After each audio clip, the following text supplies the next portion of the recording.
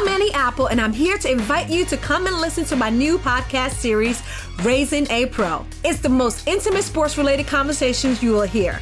Each week, we explore the journeys of some of your favorite NFL players through the eyes of those that know them best. From Joe Burrow, DeAndre Hopkins, Myles Garrett, Ezekiel Elliott, Nick and Joey Bosa, just to name a few. With exclusive insights and information, we leave no stone unturned. Subscribe now to Raising a Pro on your favorite podcast app. HT Smartcast. You're listening to a Hindustan Times production brought to you by HT Smartcast. Hello, I'm Murli Krishnan from Hindustan Times. I've been reporting from the court for the past 7 years. Happy 70th Supreme Court is a 13-episode series about the court and its history. In the last episode, I told you about how our birthday boy yielded to a majoritarian government and brought international bad press to Indian judiciary. In this episode, I will talk about attempts by him to regain his lost prestige. As you might know, Indira Gandhi lost the elections in 1977. The Janata government then came to power and introduced a few changes to the constitution for ensuring independence of judiciary. But the Supreme Court itself, took the matter into its own hands. And how was that? First, it introduced the mechanism of public interest litigation. We know it in short as PIL. Now, what is a PIL? It is a concept borrowed from America where a person is allowed to fight a case on behalf of those people who are actually not in a position to fight the case themselves. Okay, so what is new about that? Well, it diluted the traditional concept of locus standi. Now, what is locus standi?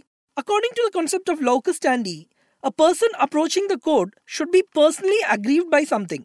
In other words, traditionally, only a person who is affected by a wrong can move the court. But in a PIL, a person who is in a position to fight a case can do that on behalf of public at large who are incapable of fighting the case. So cases are filed to ensure rights of slum dwellers, women, Dalits, minorities, etc. who are disadvantaged. One of the first instances when locus standi was diluted was the case of Mumbai Kamgar Sabha. In that case, the legendary Supreme Court judge, Justice V.R. Krishna Iyer, said that a union of workers can represent the workers at large, even though the union itself is not a party to the dispute. But the concept of PIL really came to the forefront in the case of Husainara Khatun versus Home Secretary, State of Bihar. In that case, some prisoners from a jail in Bihar pointed out the deplorable conditions of prisoners who have been detained. Many of those prisoners were under trials. That is, prisoners whose cases were still pending in courts and who are in prison during the interim period while the case is going on. The Supreme Court held that the government has a duty to provide legal aid to such under-trial prisoners who are poor. The court also said that it has an obligation to enforce fundamental rights of the accused to speedy trial by issuing necessary directions to the government.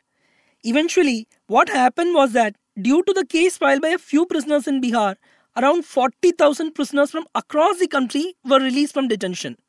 PIL was here to stay. The court through PILs did two things. One, as I explained earlier, was that it diluted the concept of locus standi. Secondly, it began to make the government accountable for not doing its duty for ensuring welfare of people. This it did by expanding the scope of fundamental rights like Article 21. The court in various PIL cases held that right to life under Article 21 includes the right to live with dignity and not merely an animal existence.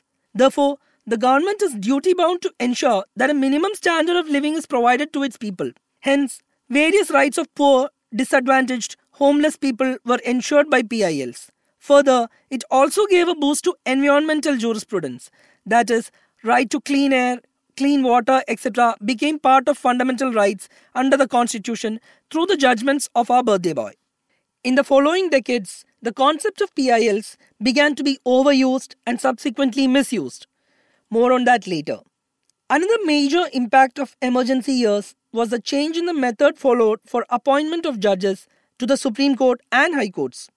As I had explained in the last episode, Justice H.R. Khanna was superseded to the post of Chief Justice for a judgment which he had written against the government.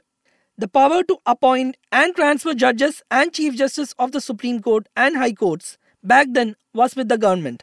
This was based on Articles 124 and 217 of the Constitution. Our birthday boy wanted to change it. So, in 1993, in the case called Second Judge's Case, the Supreme Court held that when it came to appointment of judges to High Courts and Supreme Court, the primacy was of the opinion of the Chief Justice of India. Now, how did it reach this conclusion? I will explain. Article 124 provides for the appointment of judges to Supreme Court and says that the President shall consult the Chief Justice of India for it. Article 217 is a similar provision for appointment of judges to High Courts. The Supreme Court held that the word consult used in Article 124 means concur. So effectively it held that the appointment can be made only if the Chief Justice of India concurs to it. In short, the court held that the Chief Justice of India will have the final say in judges' appointments. This judgment of 1993 led to what we know today as the collegium system of appointment of judges. A collegium is a body of 5 senior-most judges with the Chief Justice of India as its head. It takes the final call on appointment of judges to the Supreme Court and all high courts in the country. Thus, in India, we have what is known as judges appointing judges, a very unusual practice. This was brought about by the Supreme Court to shield the judiciary from the influence of the government and ensure that it works independently. But this system has come under the scanner in recent years because of lack of transparency. Nobody knows what actually goes on behind the closed doors of the collegium and on what basis judges are chosen.